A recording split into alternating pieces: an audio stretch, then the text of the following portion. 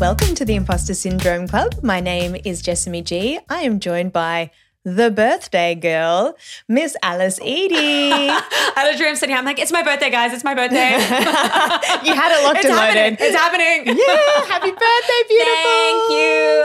I fucking love birthdays. You love birthdays. It's one of our shared passions. Yes. Our birthdays, other people's birthdays. All the birthdays. Yeah. And if you are lucky enough to be watching this, not only listening, you'll notice that Alice is wearing a It's My Birthday badge. It is my birthday. I also have next to me the birthday hat that Jess had. I walked in to Jessamy's house and like on the kitchen table was this beautiful bunch of flowers and next to it a big box of Ferrero Rochers, which longtime listeners will know is basically my crack, and a little birthday hat and a little birthday badge. And then best of all, because dreams come true, a bowl of Ferrero Rocher cereal, which has been truly one of my life goals and just entails a bowl full of smashed Ferrero Rochers and milk. And I fucking ate it with a spoon and it was 1,000% as delicious as I always knew it would be. It fucking delivered on every level. I am so happy to have been able to deliver this gift to you because I think it was maybe almost a year ago or long. I remember you mentioning it. I'm like, locked. Got it. Locked and loaded. On Alice's birthday, I'm going to have the Ferrero Rochers in the bowl with the milk. I'm going to make this girl's dreams come true. So it's the two best things in the world. Ferrero Rochers meets cereal. Like what more could you want? It was incredible. Thank you. You are welcome. Also, like the funnest, like as we speak about love languages a lot on this podcast, and gift giving is my number one love language. So it brings me so much joy to be able to gift you the gift of Ferrero Rocher cereal. Oh man, it's so good. And also, is it that feeling of, I also love it when you know you're doing a thing that's like 100% going to hit the mark. Like my friend AJ literally actually has a notes document on her phone where she writes down birthday ideas for people like throughout the year. She's just got that list like quietly brewing in the background. So when it comes time for your birthday, she's like the most thoughtful gift giver because like 8 months ago you mentioned that you love cow print or something random. That is such a good idea because I feel like even for Dan, even for my fucking self, actually, like I think of things through the year, like, oh, that would be a nice, there are things that are just really good present material in that, like, it's something that is like obviously that you like, but it's like a little bit too, okay, perfect example. One of my favorite gifts I've ever gotten are a pair of like rose gold sparkly Ugg boots that Dan got me for my birthday, I don't know, years ago. Oh, I know them well. You know I them am well. very familiar. Yeah. For long-term listeners of the podcast, yes, they are the piss slippers. And you can go back to listen to that episode to understand what I mean by that. But I love them because they're like, I don't need them, but also they are like useful. I use them all the time to keep my little tootsies warm. But like, do I need sparkly ones? No. And it feels like just that little bit too extra to go and buy it for yourself. Exactly. Like those sorts of gifts that they're not like crazy, like expensive things. They're things that are just like that little bit more fun or ridiculous or something than something you'd buy for yourself. Yeah, it's got to be, it's that intersection of like practical enough that it means you've paid attention to someone's life and you've noticed like a potential gap, but also not 100% practical because if it was just solving a problem, then they could probably justify doing it themselves. It has to be like, what's happening? What's happening in your face? So I'm deciding whether because my beautiful dad, who I love more than life itself, is a listener of this podcast. I'm just deciding whether or not it's okay to tell this story. But I think it is because so my gorgeous, wonderful dad is an extraordinarily practical person. He's an accountant, also very creative, I must say, but very, very, very practical. And I think he was not ever in charge of the gift purchasing probably for us as kids. I love where this is heading. And it's actually like incredibly sweet and thoughtful at its core. It's just he doesn't quite get the like, if it's only practical, maybe it's not like the thing for a gift. Yeah. With a caveat. So I think it was for my birthday last year, he got me hubcaps.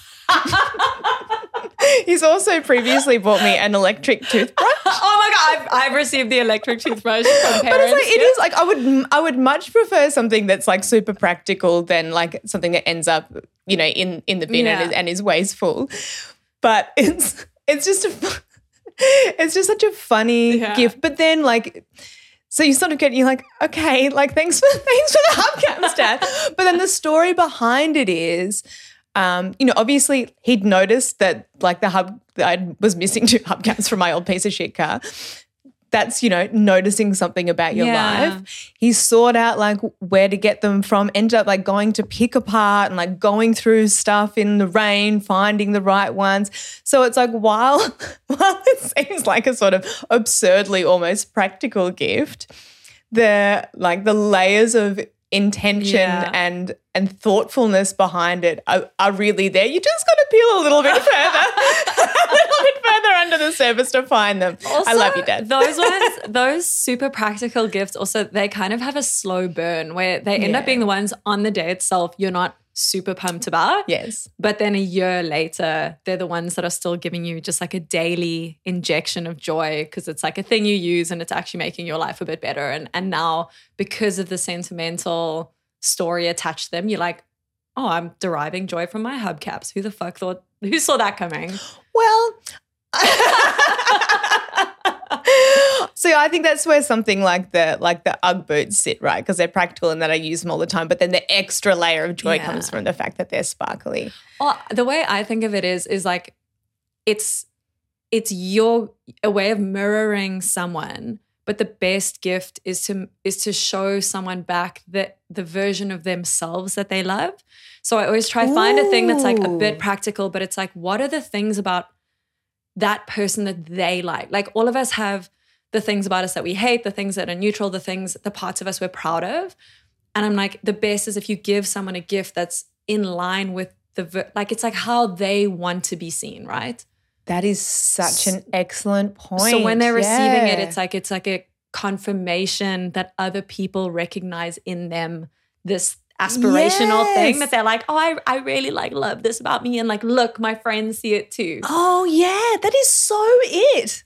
Yes. Yes, it's like I love that you think that I'm the person that would like to wear sparkly Ugg boots. Yeah, exactly. Yeah. Exactly. Like I'm happy with that. So like that's good to know that that's how people see me, and that'll obviously be different for everyone. But like, how does someone want to be seen? And then that's the thing.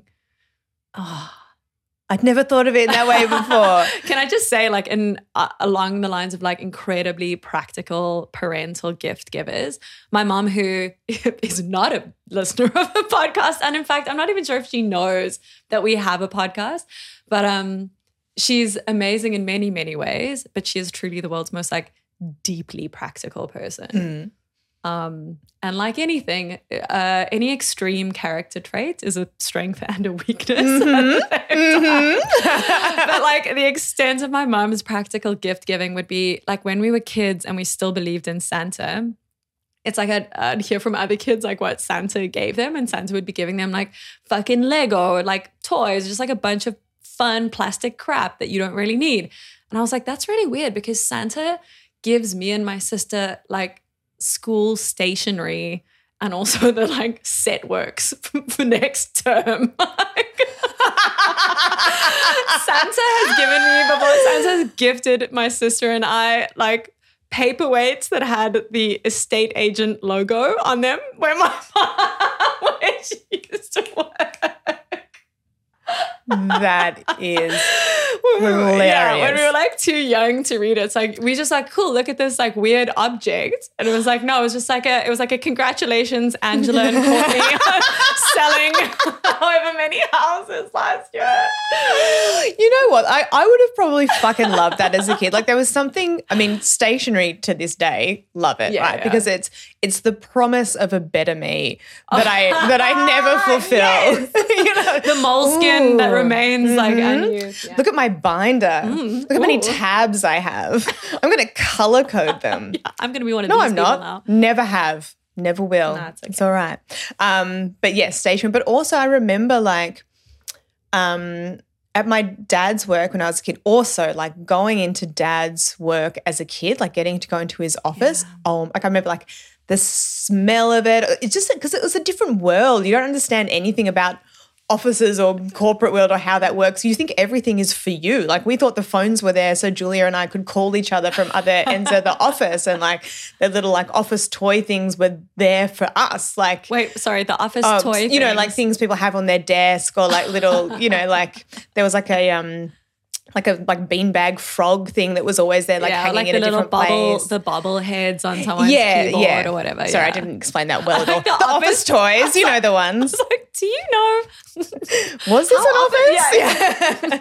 Was this just playground? Oh God, I just remember being so entranced by the idea of a photocopier machine. Oh my God. Oh, What? and overhead projectors. Yes. I remember like drawing on the transparencies and putting it on the overhead projector. Like it was like a playground Yeah. for us. But I'm getting very excited about Dad's office in like 1990 now. But the company he worked for had a rebrand like not that long before. So they had a lot of stationery and probably stuff like pens and paperweights Yeah. and whatever that was no longer useful because it had the old branding on it.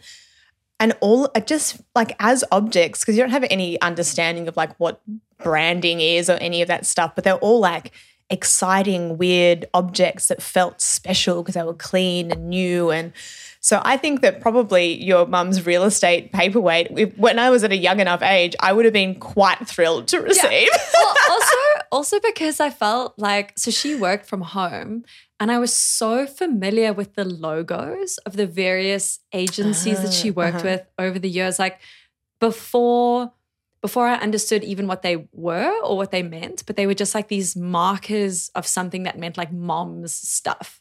Yes, Like mom's yeah. stuff just like says that word SEEF or whatever it was, you know, whatever the company was at the Yeah. time. And then, we'd get like rolls of sticker. Yeah. There's something also maybe about the volume of it, like corporate. Yeah, like it's not one thing. It's like a roll of like 500 stickers or paper with logos or I don't know. Or like opening their stationery cupboard and it was like, oh my God. Like, what is this, Santa's workshop? This is where it all happens. Wow. It was really cute the other day. I'd been having this conversation with Tom around at when we were in grade naught, which is in South Africa, like the kind of kindergarten level. And they had like a Santa was coming into school. So obviously all the parents had to buy gifts to pre-give the Santa and then your kid would get the gift. Yep. And all the kids were getting like whatever, like fun plastic toys. And I was so excited. And that was the year the GAC was the thing. Do you remember this? Oh my God. Memory unlocked. Right? GAC. Right? And I'd Fuck. seen the ad on TV and I just was convinced. I was like, this is my destiny. Like my destiny is GAC. There's no other way that this could possibly go. And like a bunch of the other kids had gotten it. And I was like waiting. And then it came to my turn and Santa gave me a fucking illustrated encyclopedia. Like, thanks. Thank you for this. Like actually, on reflection, quite a beautiful object and like a really, probably something that I would now buy a friend's child. Yeah, and they'd be like, where's my GAC, Yeah, like, what the bitch? fuck is this shit? But I was just so gutted. Like all you want when you're a kid is the like gross plastic tacky or whatever. Yeah. And Tom ordered some online and it arrived the other day and I was so happy. I was like this is the best.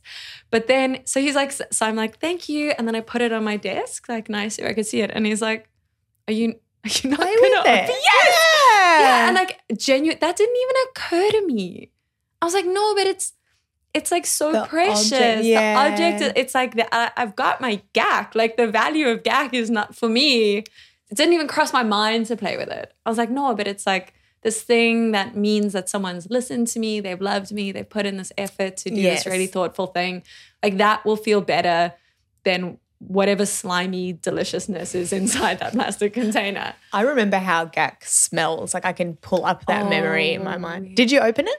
No. It's You on my didn't desk now. open It's, I don't know if I don't know. Yeah. Well, it's your birthday. You can do whatever the fuck you want. Oh, yeah. It wasn't even for my birthday. It was just as like a cute. Oh, I thought this just happened. No, like, sorry. No, this happened like 6 months ago. Tom, you I cutie know. pies. Podcast shout out to it. Tom. That's. I know what you mean though with those like.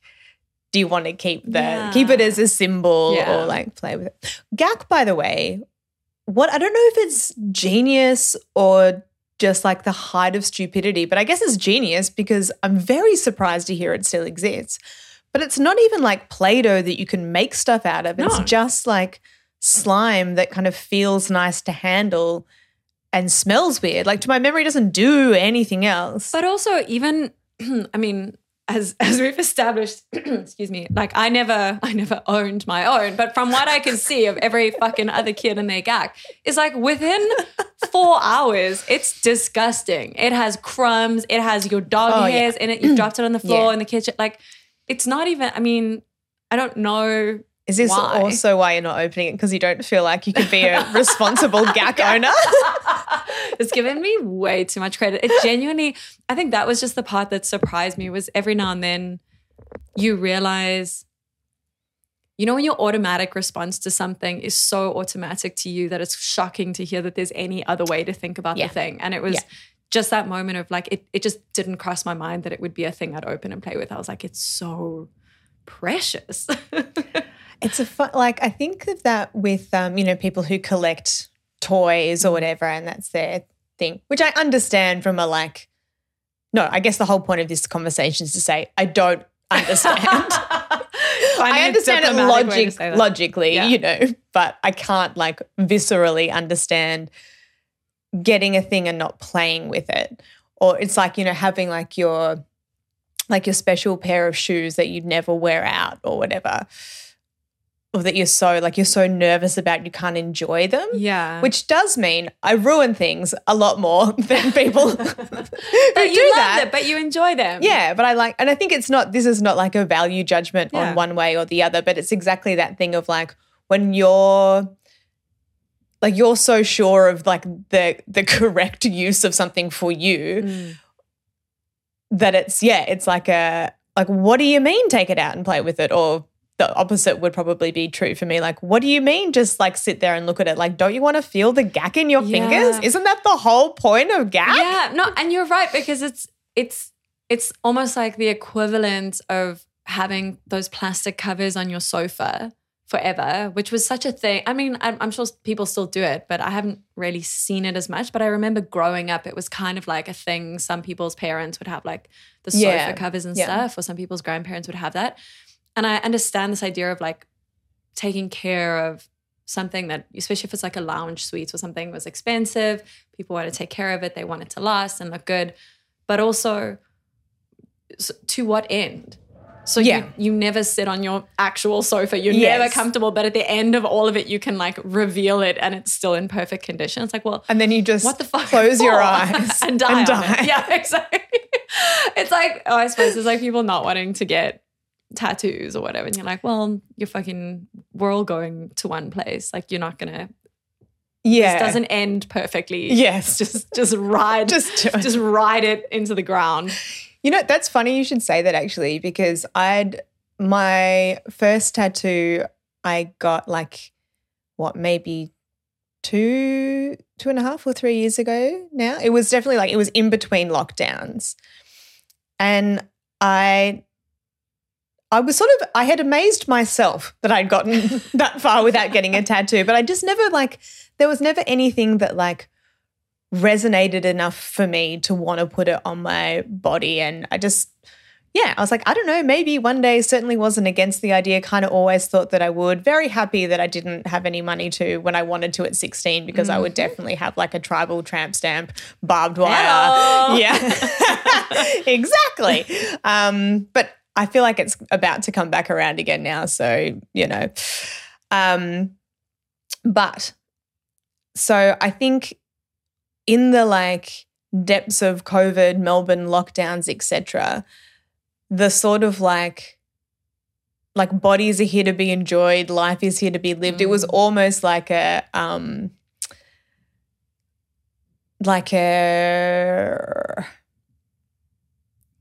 trying to think of how to phrase this properly.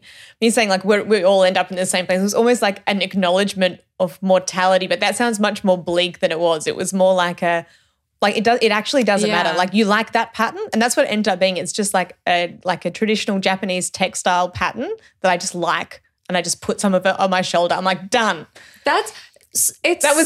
But I think that there's so much to be said for this idea, and I think it's becoming more and more part of it now, but like finding a design that you think is beautiful rather than needing something to be so overwrought with like infused meaning. And I think that it was maybe like a early millennial, you know, we were teenagers just as the trend of like reality TV tattoo shows came out.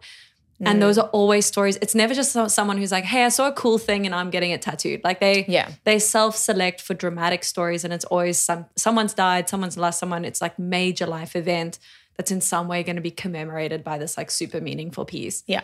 Which is fine. It's one way to do it. But like, I think it became like a thing where you had to have some kind of like incredibly quote unquote like deep reason for it. And you're like, no, you can decorate your body in the way that humans have been decorating our bodies, with makeup, with jewelry, our hair, with clothes forever. That is like a very ancient and very like that in itself is a good enough reason to put something on your body. Yeah, exactly. And that's exactly, you worded it perfectly. Like that was where my brain was at in the moment, was like, I just want to, like, I'm in this thing, life is weird and uncertain, like decorate it with stuff that makes you happy. Yeah. It doesn't have to have a point or a purpose. It's just fun. Yeah.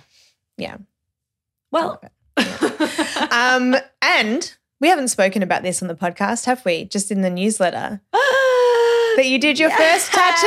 Yes. We actually haven't even, like you and I haven't even had this conversation offline. Yeah. Yeah, I fucking did. Congrats. So for newer listeners who may not be aware, Alice is at the start of a new career journey, a career change from illustration into tattooing. Speaking of massive imposter syndrome, there it is. Well, but you did it.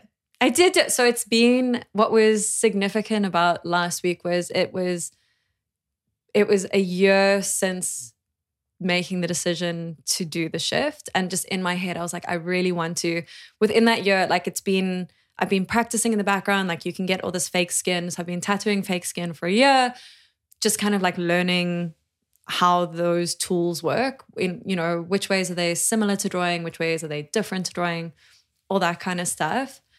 But yeah, I just love the idea that like within that year before my birthday this year, to have just done at least one tattoo on a human. And it's taken frustratingly long because I was finishing my master's and then I've been getting back into work. So I'm so fucking ready and so hungry for it. But yeah, so I found an amazingly generous tattooist who sat with me last week, and he helped me, and I did my first tattoo on a human, and it was on me. It was on my thigh, and I did it's the wing of a Cape monarch butterfly, which is very common in South Africa. So yeah, just a little piece of home, little stick and poke number. Beautiful. Thank you, my congratulations. Thank you. It's something that I know. I mean, yeah, I'm really proud of it. I'm really happy with how it came out. I definitely also know that in time I will look back and be like, fucking, this is so you know, did that wrong, whatever. But that is the point. And I love that, you know, you have this thing it's going to change over time as it settles in, but like I'm also going to change over time. And first step, and yeah. But I think you will continue to love it because it's part of your story. Yeah, exactly. And I think also just sharing it, I kind of just was like, fuck it, I'm putting it out there. This was very inspired by you, Jess, by the way, I need to say, because you're like so good at being like, an idea is not a real thing while it's just bouncing around inside your head. And like I've seen, even in the 5 years that I've known you, but especially in the last year that we've kind of worked together on this podcast, like you get the idea and you are like, fucking share it, put it in the world, throw it out there, like see who it resonates with, where it bounces. Like maybe it works out the way you had it in your head. Maybe there's a different version of events that comes back as a response, but like it cannot become anything real until you've shared it, which is so scary. It is so, and thank you, darling. That's really lovely to say. And it's definitely been a journey for me to get to that point of realizing that. And sometimes, like, you know, it means I've put half-baked shit out in the world that probably could have used a little longer in the oven. But that's okay. You can find where the happy medium sits. But yes, but it is scary. And so tell me what happened as a result. Oh, well, I literally got fucking booking, like so many bookings. I'm like, She's what? booked and blessed. So they're all at the moment it's like all free stuff. It's not it's very much with the caveat that I'm like, I'm a baby, I'm a beginner. I wouldn't offer to do it if I didn't know. Like it'll be good. Yeah. It's not going to be perfect, and that's part of it. And especially with a stick and poke, like a hand poke, that's kind of part of that aesthetic, and that's part of what's poetic and beautiful about it. And also they can come back in 6 months and I'll fix it up and we can like do touch-ups and stuff. And but it's crazy. Yeah, I'm so fucking proud of you, Alice Edie. I'm so fucking proud of you. And and the people who are putting their hand up for that, they're not like, oh, I'm tolerating this because she's new. Like that would be the thing that appeals to them about doing is like, I get to be part of the start of this story.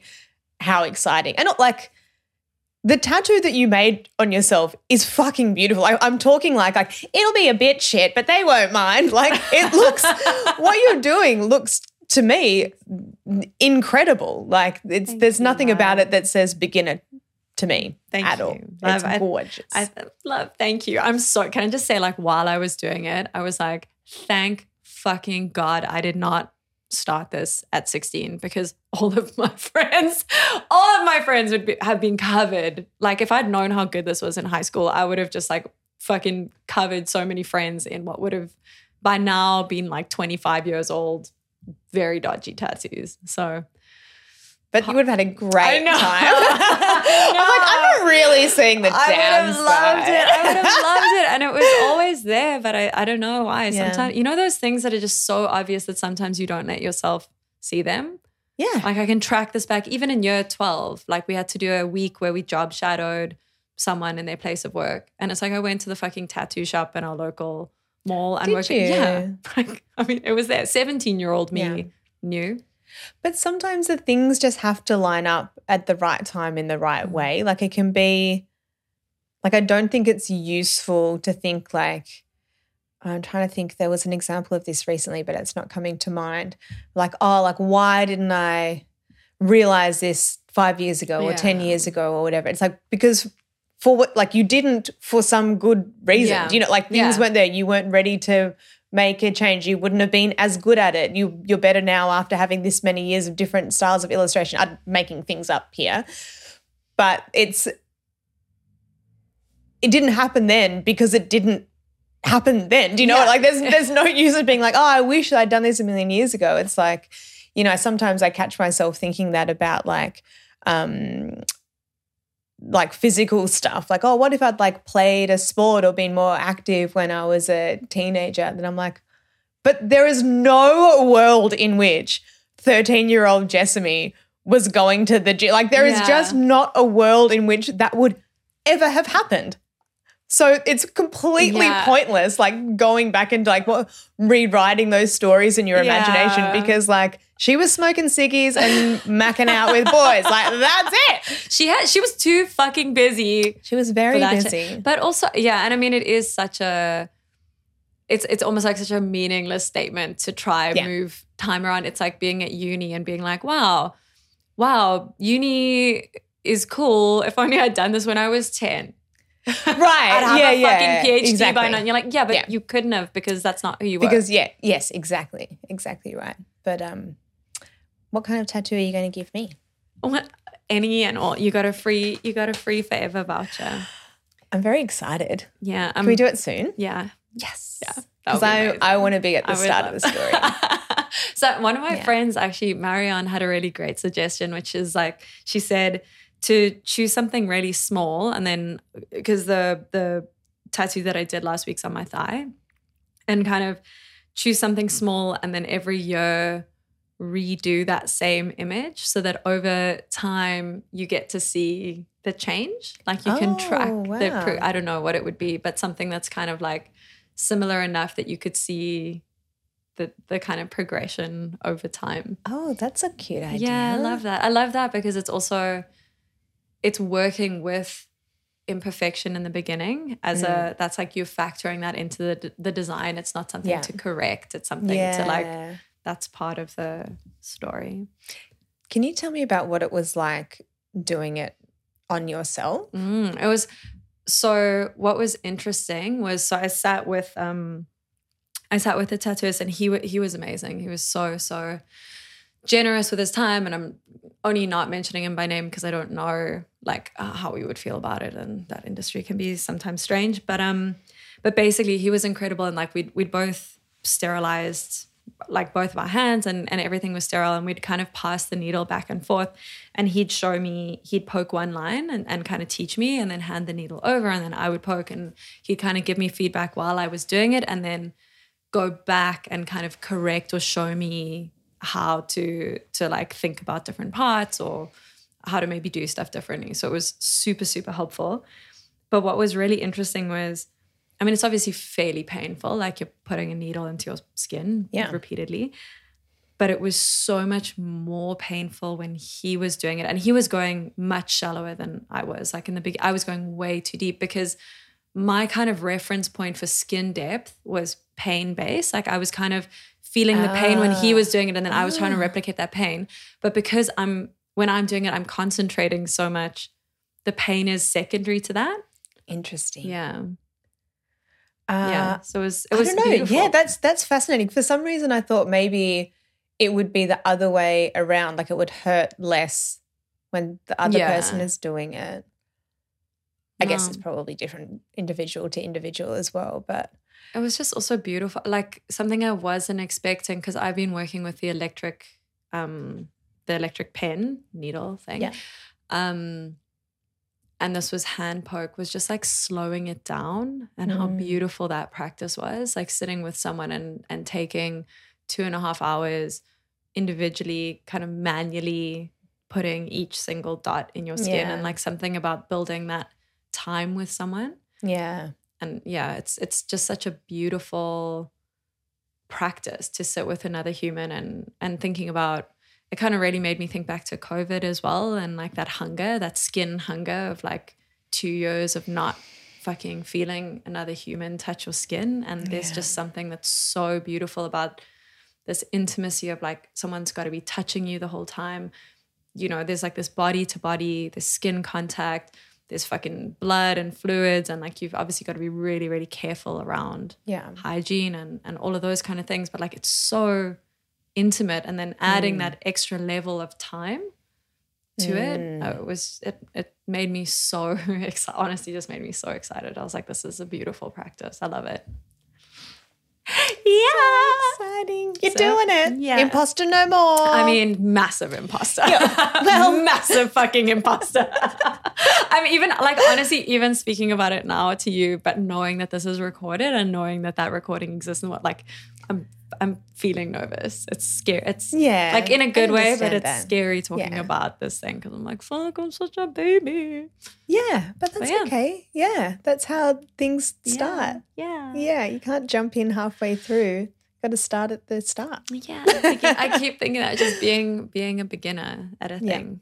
Yeah. How are you going with, like, I feel like there was a stage last year, and maybe, I don't know, maybe not as much this year, but like last year you were doing so many new things.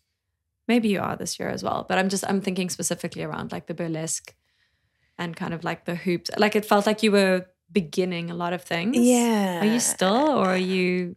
I'm definitely seduced by like the shininess of something new. But I'm trying, like I think we've spoken about this in a few recent episodes, like trying to kind of edit a little bit more, just because like I love doing that and it's really fun. But when it gets to a point where like things all line up at the same time, you know, things that are and then things that are meant to be fun become a chore because you just like put too many of them in together. And also like we've spoken about this recently too, but like if you're spreading your attention too thin, then just being like, and not that the point is to be like really good at a thing when it's just a hobby, but like the more time you spend on it, if the better you are at it, the more enjoyable it is, really, you know. So it's not about like winning a thing or being the best. But I did an interesting exercise last week around that idea of editing. Just thinking about why I want to do all the things that I do, which was interesting, right? Because it's like, oh, because I like it. But there are actually different reasons. So like, you know, so for CrossFit, for example, for me, that's mainly about community more than anything else. Well, community and, you know, and that's my like daily fitness thing. So fitness, community, and like learning new skills. Because there's a lot of like because there's a bajillion different things in it. You can never be good. There's like gymnastics and weightlifting and it's a real like massive like cross-section of different types, hence the name CrossFit. This is honestly like I did not know this. It's been like a closed box. I'm like, it's in there's ropes. I don't know. Right, yeah, exactly. Yeah, seeing all of you motherfuckers who are like, people who do CrossFit always talk about CrossFit, 5 years. She doesn't even know what it is. There you go. But yeah, there's basically all that to say there's always something new to learn in that. But so, and this was coming into my mind because this weekend, there's a CrossFit competition on, which a bunch of people from our gym are doing. It's like, it's low stakes fun, like a partner thing. And it will be fun and it does definitely tick the community box because there's a bunch of people going and doing it, and my partner Claire, who I love dearly, you know, we'll have a great time doing it together. She is much more competitive than I am. So I'm like, it's going to be okay. But I think potentially in future, having done that exercise, maybe I'll be less inclined to enter competitions in the future. It's something that I've done and really enjoyed in the past, but I think that's when I was sort of more on a trajectory because like I guess with many things, like when you start, you've got a pretty steep trajectory upwards and that like you're starting from zero, so you're constantly like getting fitter, stronger, learning more and more of the new skills, and then you sort of get to a point where you plateau a bit and you can definitely still like keep learning new skills and stuff, but the progress gets slower and slower. So I think it's really fun when you're in that like uphill climb, you're like, oh yeah, I'm going to do this thing and this thing and this thing, and it's super fun. But I'm not actually sure that serves my intention of like community fitness and building new skills. So like that might be, so it's not like cutting out that activity entirely. It's just looking at it and being like, what is it about this that I love that kind of serves me the most? And so within that, like, do I need to do every single part of it? Probably not. Yeah, it kind of reminds me about our conversation last week or the week before around the things you want to do and the things you want to do. And it's not quite the same thing, but I often notice that it's worth reflecting on. Sometimes a thing that made you really happy, that you can't keep doing the same things necessarily because the rest of your context has changed. So that thing doesn't necessarily bring you the same joy that it used to. It doesn't fit the role that it used to. And sometimes you just like accept, you're like, oh yeah, I do that. I do this because I like this. Yeah. And you're like, well, maybe, but also maybe it's okay. It's also okay if it doesn't feel the same anymore. Like maybe there's something else or. Yeah.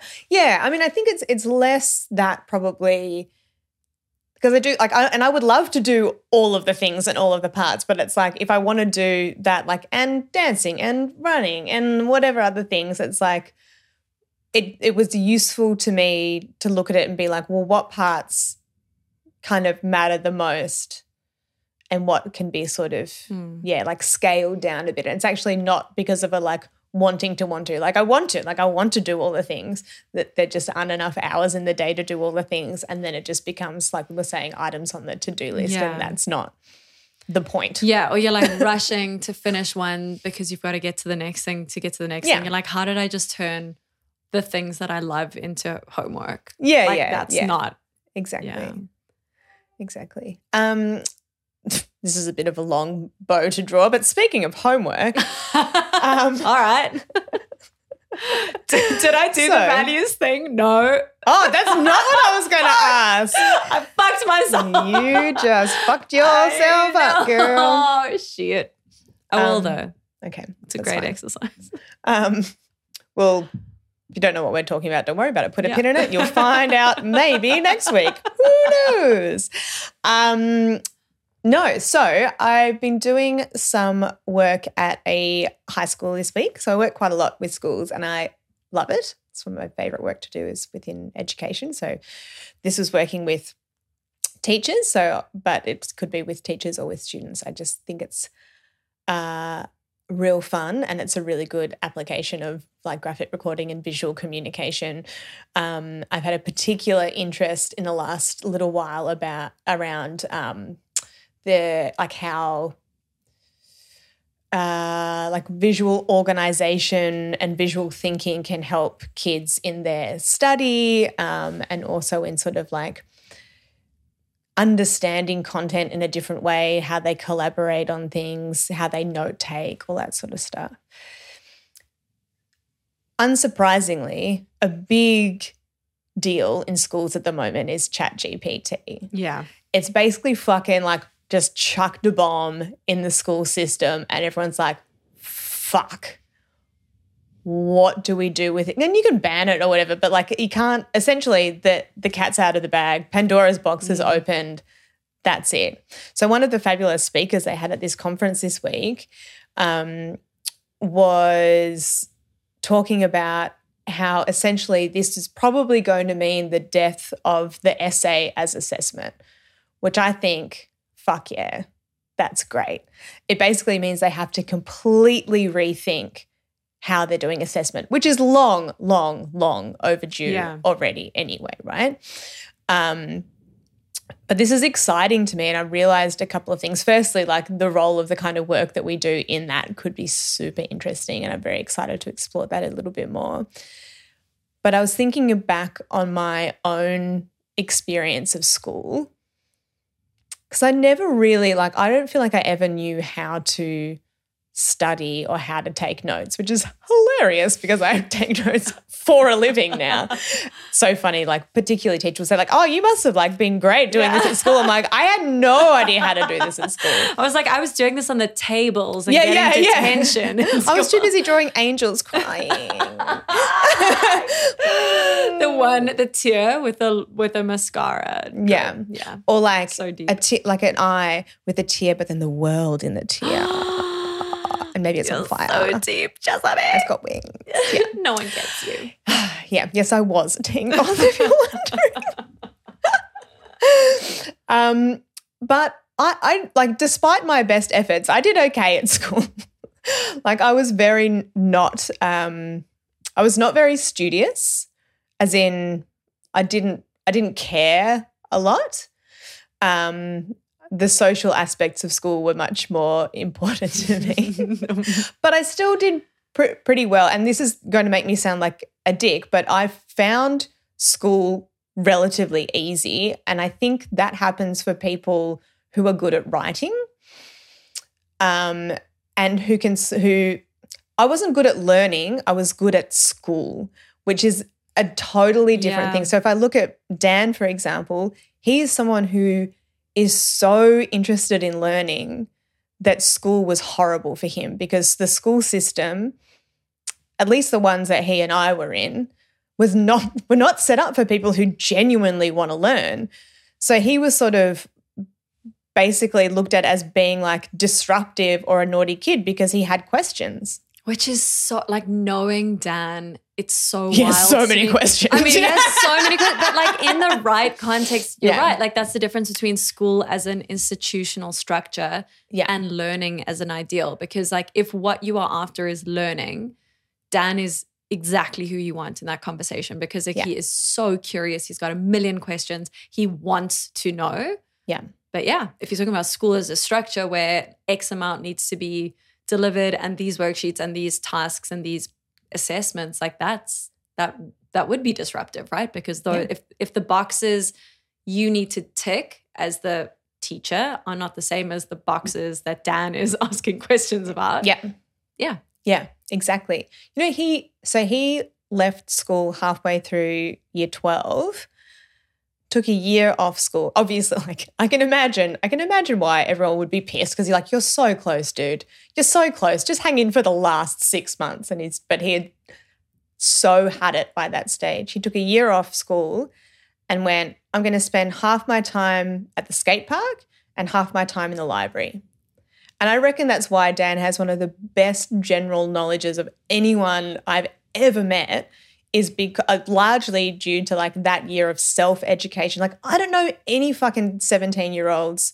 Well, I didn't when I was 17. They seem to be a lot smarter now. Oh, they're way smarter. Yeah.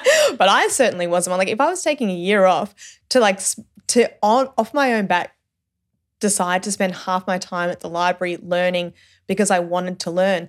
This is a kid who was like basically shoved out of the school system, who just fucking wanted to learn.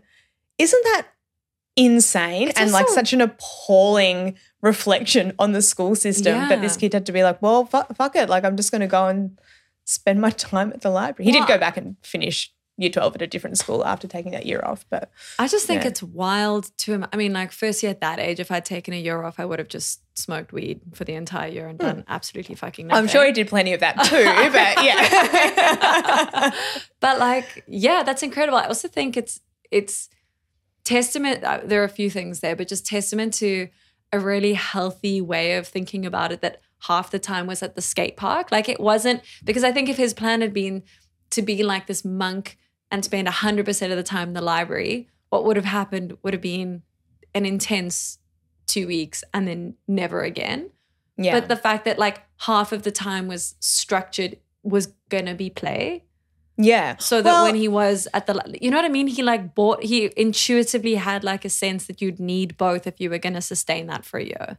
Yeah. I mean, I'm not sure that he would necessarily have seen it as play though. Like he was pretty seriously into skating as a kid, so it would have been more like I'm gonna get to be a really fucking awesome skater and learn some stuff. So like, but yeah, like it's essentially is play. I think it's like, to me, like that is like I'm in love with 17-year-old Dan and 41-year-old Dan, but I just think that is so fucking cool. Like anyway, this isn't just to talk about how cool my husband is, but I just think it's really interesting now reflecting on that and thinking about my experience and being sort of conscious of it at the time, like being like sort of feeling like I kind of like I've got the cheat codes, like kind of feeling like I'm getting away with not learning, which I didn't care about when I was 16, 17 because I didn't value it that much.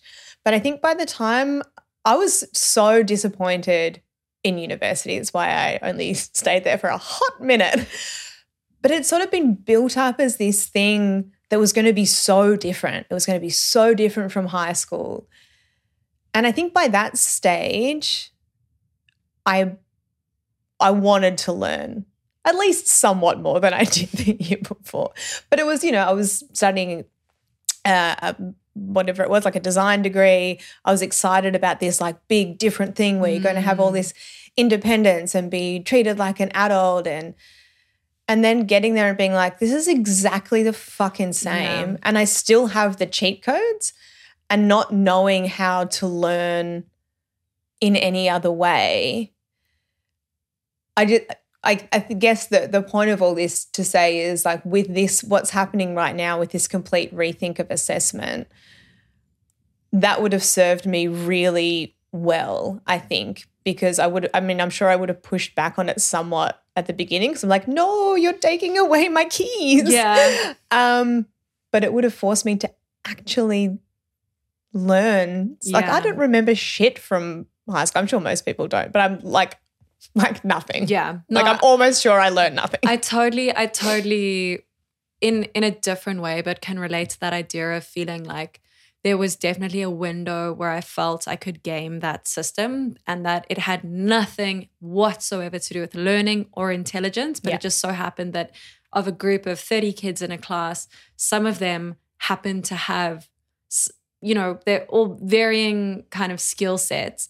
Some have the particular skill sets that align with the way that assessments were done. Exactly. I was one of those kids. And I remember afterwards, like that rude awakening of kind of getting to the later years of uni where it required way more, firstly, like self-driven investigation, self-structured investigation.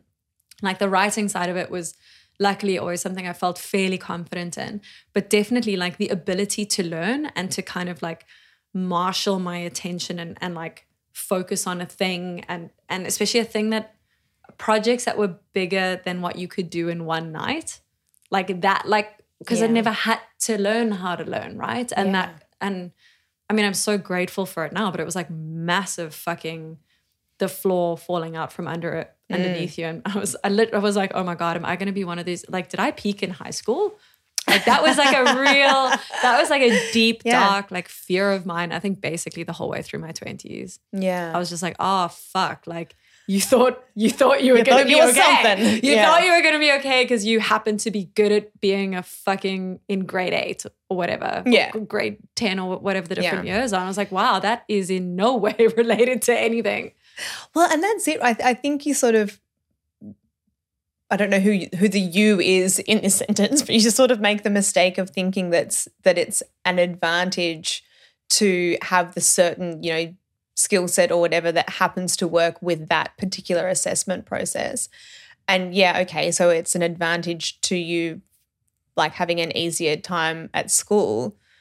But in terms of life, it's a massive disadvantage in a lot of ways. Because I totally agree with that. It's like if I had a kid, I would never want a kid getting like A grades through high school. Like that would stress. I'd be like, the world is going to fucking hurt when you land because like this means nothing.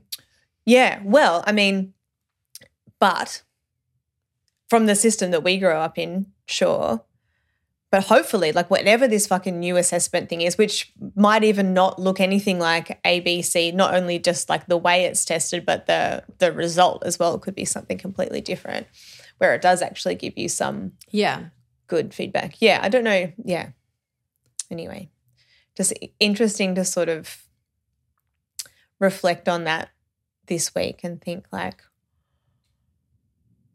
how like teaching someone how to learn is so much harder. And I feel like that's why people haven't done it yet because it's really hard. Yeah, I mean, I guess it's like fostering curiosity, right? Yes, exactly. It's like finding ways to not forget the why and like to keep asking that stuff.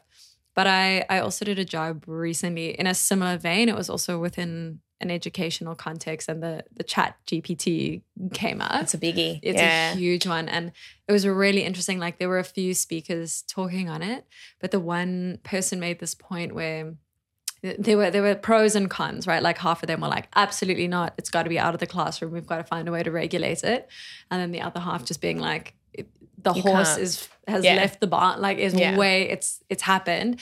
And they were talking about ways to rethink teaching where they factored it in. Yeah. So for example, they would, instead of setting the essay topic and a bunch of kids going and just asking ChatGPT to write it, as a class, they would ask ChatGPT to write it. And then the kids would grade that essay and give reasons why. So not only just be like, yes, that's a good sentence, or no, that one isn't, but actually like in their own words to express why that argument worked, that one didn't, that part was clumsy, that was, I love that. So smart. Yeah, it's so clever. And obviously there are going to be opportunities and threats with any of this stuff. So it's not to say like, yes, it's just a great thing that we have to embrace, or like, no, it's just the devil and we have to keep it out of the classroom. Like both kind of sides of that coin need to be considered. But it would be just like insanely naive to be like, la, la, la, la, la, close your eyes and put your hands over your ears and be like, it's not going to happen. Like it's happening, dude. It's happened. It's happened. Yeah. It's happened. It's I suppose like anything, it's like a tool. A hammer is neither a good nor a bad thing. It depends. Are you building a house or are you smashing someone's head in? Yeah. Yeah, exactly.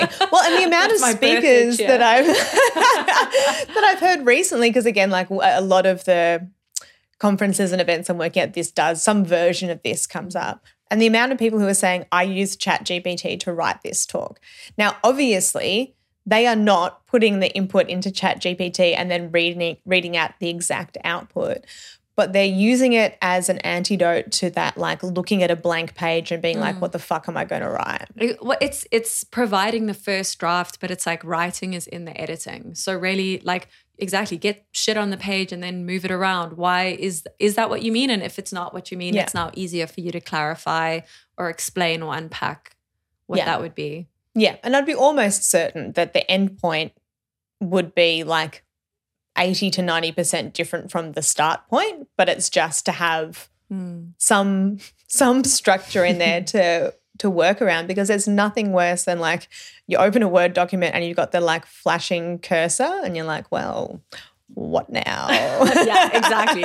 Like it's famously the painter looking at the blank canvas. It's like a lot of painters will literally just like smear paint on that canvas and then paint a base layer kind of over that, because you're not going to see any of it in the final, but it's just so much easier working over something. Yeah, exactly. I gave it a go because of our horrible thing that we do with our guests where we get them to read their own bio at the start of every interview episode.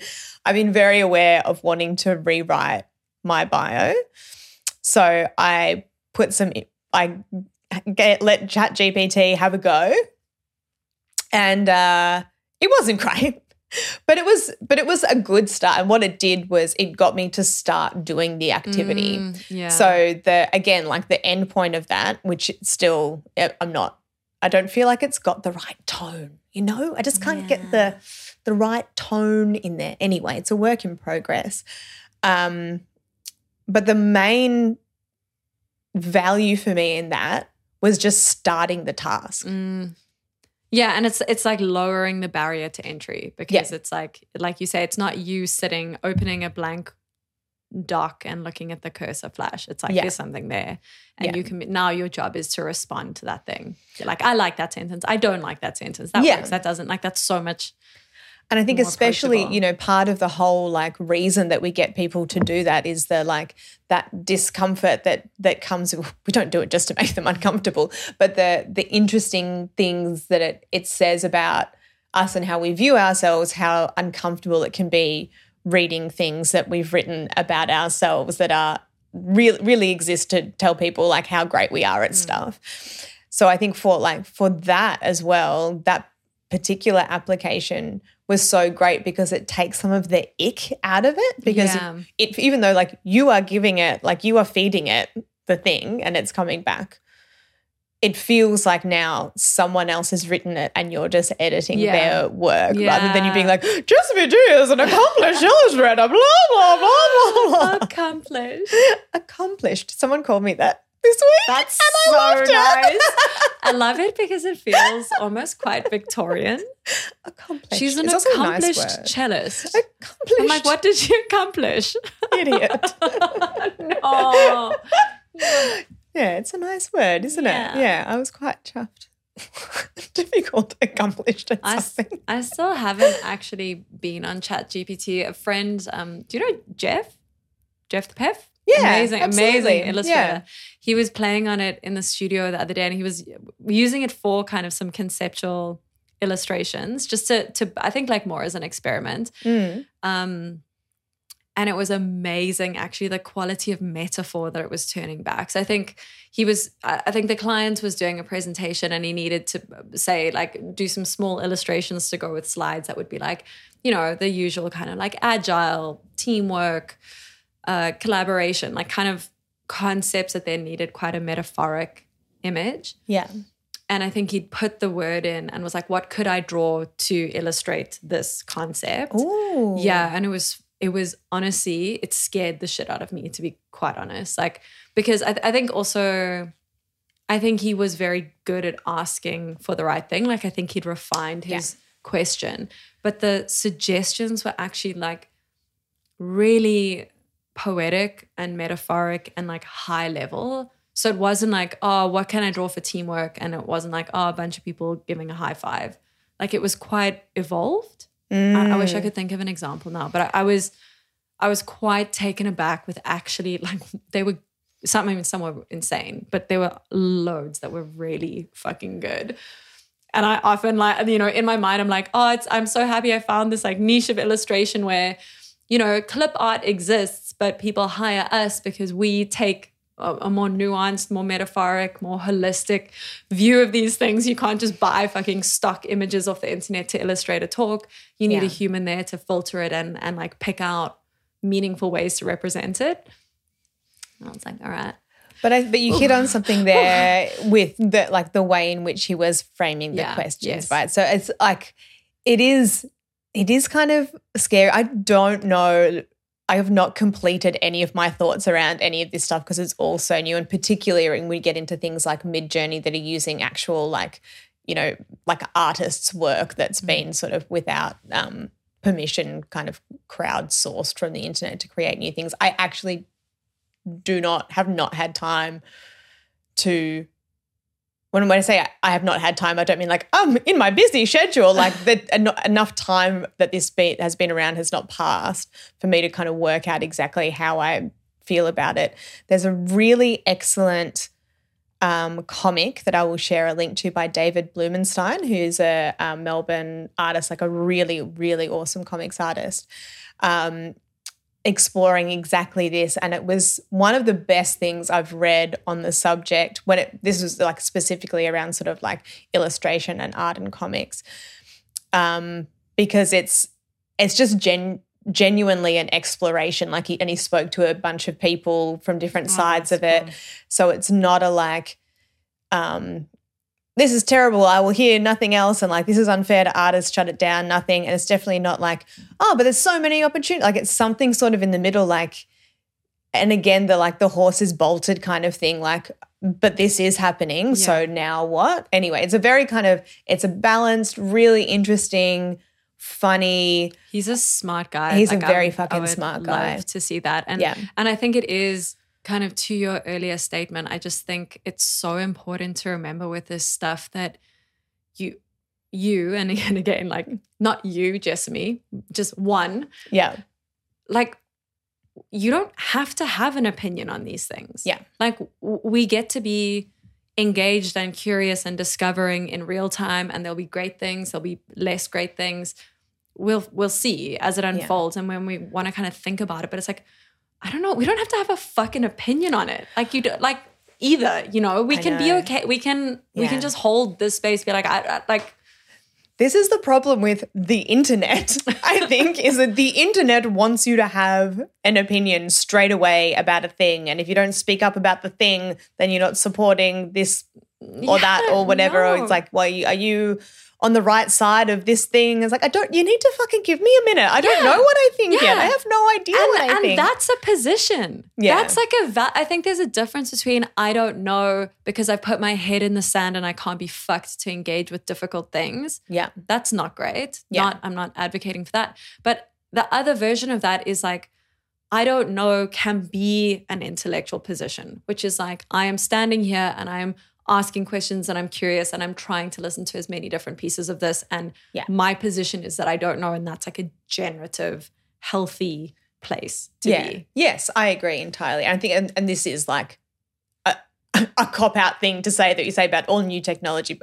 It's not really a cop-out because it is true. The fact that there will always be opportunities and challenges with any of this stuff. But I think to just come from a place of fear or feeling like something is unfair. But, I understand it too. It's not like there's parts of me that isn't like, oh, fuck, like is this a robot coming for my job? But people have also been saying that forever, for fucking ever. So, like the printing press didn't make us all idiots, for example. Like, there's just I think it's good to take a minute while also not being like, it'll be fine, I'll just let this happen, and then being, fucking Blockbuster Video or whatever. Are you, in general, an early adopter or a late adopter? Oh, that's a good question. I wouldn't say, what's the one after early adopter, like early joiner or something? You know, there's like a timeline. Oh, it's like a spectrum of like, Yeah. is this the one where it's like you see one guy? Is it the video of the dancing festival? on the hill? Yeah. Can you tell we work in corporate workshop? For anyone who It is a good hasn't seen video. it's a great video. Yeah. And for anyone who hasn't seen it, it's a corporate favorite when they're talking about I guess like the power of a crowd and leadership. Yes. But there's like, it's footage of some dude at a festival and he's just like, people are sitting on a hill, they're all chilling, they're hanging out. One dude just stands up and he's like dancing, he's jamming, he's having the best time. He looks insane. Yeah. But he doesn't give a shit. And then eventually like someone stands up and joins him. Yeah. And then there's kind of like a third person and then a fourth and a fifth are kind of like, yeah, it looks fun, funny. They stand up and jump in and there's kind of this ripple effect and like it gains this momentum. And by the end of it, everyone on the hill is like standing, dancing. Yeah. And then you look silly if you're not standing and dancing. Yeah. Yeah. I'll find a link to it and share it. It is a really good video. But I would say I'm probably like somewhere in the middle, I would say. Like slightly to the earlier side than the later side, but definitely not like I want to see a couple of other people dance first. Yeah. Fair, I mean, dancing is a bad example because I will dance alone on a hill any day of the week. In that specific. Yeah. I think it depends what it is though too, because technology is not like my thing. It's not something that I'm scared of. Like, oh, I don't know how it works. Like, I don't know how it works, but I don't know how anything works. But it's definitely not something that I have like a deep natural understanding of or really excitement about either. Yeah. So it's much more utilitarian for me when I think about like how I use technology in my work and life. It's like it's serving a purpose. Like I would be unlikely to get excited about a new type of phone or AI or whatever.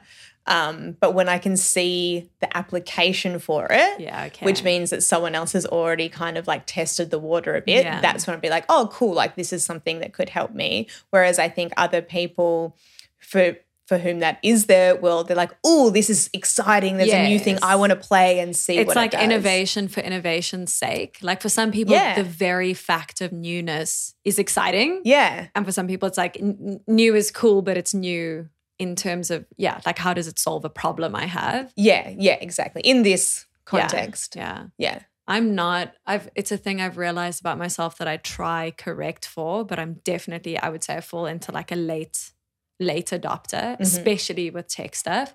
But like famously, I'm just so bad at knowing when any tech thing is actually going to be good that I've had to learn to like not trust my knee-jerk response to it. Like I remember that's interesting. I remember my friend getting an iPod the first time and I literally was like, that'll never take off. I was like, I've got an MP3 player. Like, why would I want that shit? I've got a Walkman, so yeah. I'm like, we've solved for this. Like, why? She's like, you can fit like 1,000 songs on it. I was like, 1,000? There aren't even 1,000 songs. I don't know 1,000 songs. You're being stupid. Honestly, like almost at every single point, at every like iPads, I was like, that is fucking bullshit. Like, who would want that? That's crazy. What's the point? I was like, so we've got screens. I'm like, it's my I've got a laptop. So yeah, I've learned that that's my knee jerk and that to not trust it. Wow, what an interesting thing to learn. Yeah, like I feel the resistance and then I'm like, stop, breathe, look around. Maybe this is helpful. Like, what's just me doing? Not sure that's the best, Steve. But I think the other thing about like all of the like from early adopter through the middle to late adopter, there's no like all of those people are needed to be on that spectrum. Do you know what I mean? There's no like better place. You're not like cooler if you're the early adopter than a late adopter. You know, there would be pros and cons of being anywhere along that spectrum. True. You miss like it's going to cost you on both sides. Like the guys who just early adopt anything because it's new are going to waste a lot of time and money on shit that's just a bad idea. Yeah. Late adopters are going to miss the advantages of a new innovation for ages. Also, it's a thing I've realized if I look at any of my career choices, which are like illustration, drawing, calligraphy, tattoo to a degree, these are all like very old technologies. Like all of them. I was thinking that about the tattooing thing the other day. I was like, you can tweak the tools to a degree, but essentially like the technology is a sharp object will penetrate your skin and put ink in. Yeah. Really, that's it. Yeah. I think that suits you beautifully. Thanks, Jess. I know. I'm like, I hope this comes out as the compliment that it's intended. My old granny soul. Your old soul. Yeah, your beautiful old soul. Thanks, love. Remember last week we were talking about you and your baby soul? My brand new soul. I was like, what? I feel this is amazing. Yeah. I've been thinking about that quite a lot, actually, just holding in the back of my mind. I'm like, oh, yeah, I definitely haven't done this before.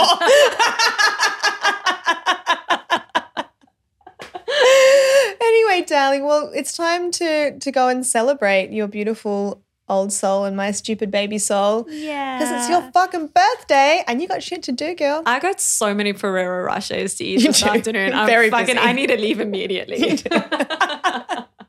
Well, I love you dearly. I love Miss you, my Alice friend. Eady. Happy Thank you, birthday. as always. And happy birthday for last week. Oh, thank you. Thank you. And hey, come to our fucking live show. For those who follow us on Instagram at ImposterPod, if you don't, you should, for excellent cake content, because we ran a little comp last week as promised, following our chat about the Women's Weekly birthday cake book, which I bought a copy for you, Alice. Oh my God, amazing. I mean, this content was, listen, in terms of, I don't love the word content, but I'm using it. Did this content go viral? In a small way. Yeah. I mean, some viruses end in pig cakes. And that's the lesson that we've learned. Oh my God, what a little teaser. There's going to be a pig cake at our live show. It's exactly what it sounds like. It's not a euphemism for something else. Earlier when I got here, Jessamy's like, we're making a pig cake. I'm like, know ew. what this means. But I realised in talking about it, and we've also announced our first special guest, Sarah Firth, who is speaking of amazing comics artist, she is absolutely incredible. She's so good. She's about to release her very first graphic novel, she's been working on it for like 7 years. It's incredible. Smart. She's so smart. And fun and funny and just an all-round A+ human being.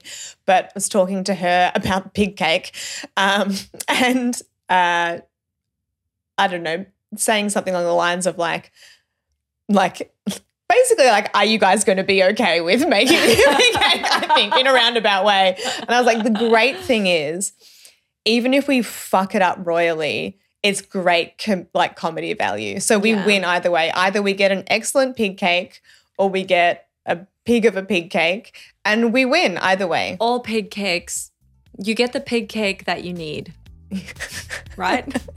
You get the pig cake you deserve. Fuck. Okay, bye. I love you. Bye. Thank you for listening to the Imposter Syndrome Club. Please follow us wherever you find your podcasts. And if you're feeling extra kind, rate and review. Or if you got any insights or value from this, share with a friend. You can also find us on Instagram at ImposterPod or online at impostersyndromeclub.com.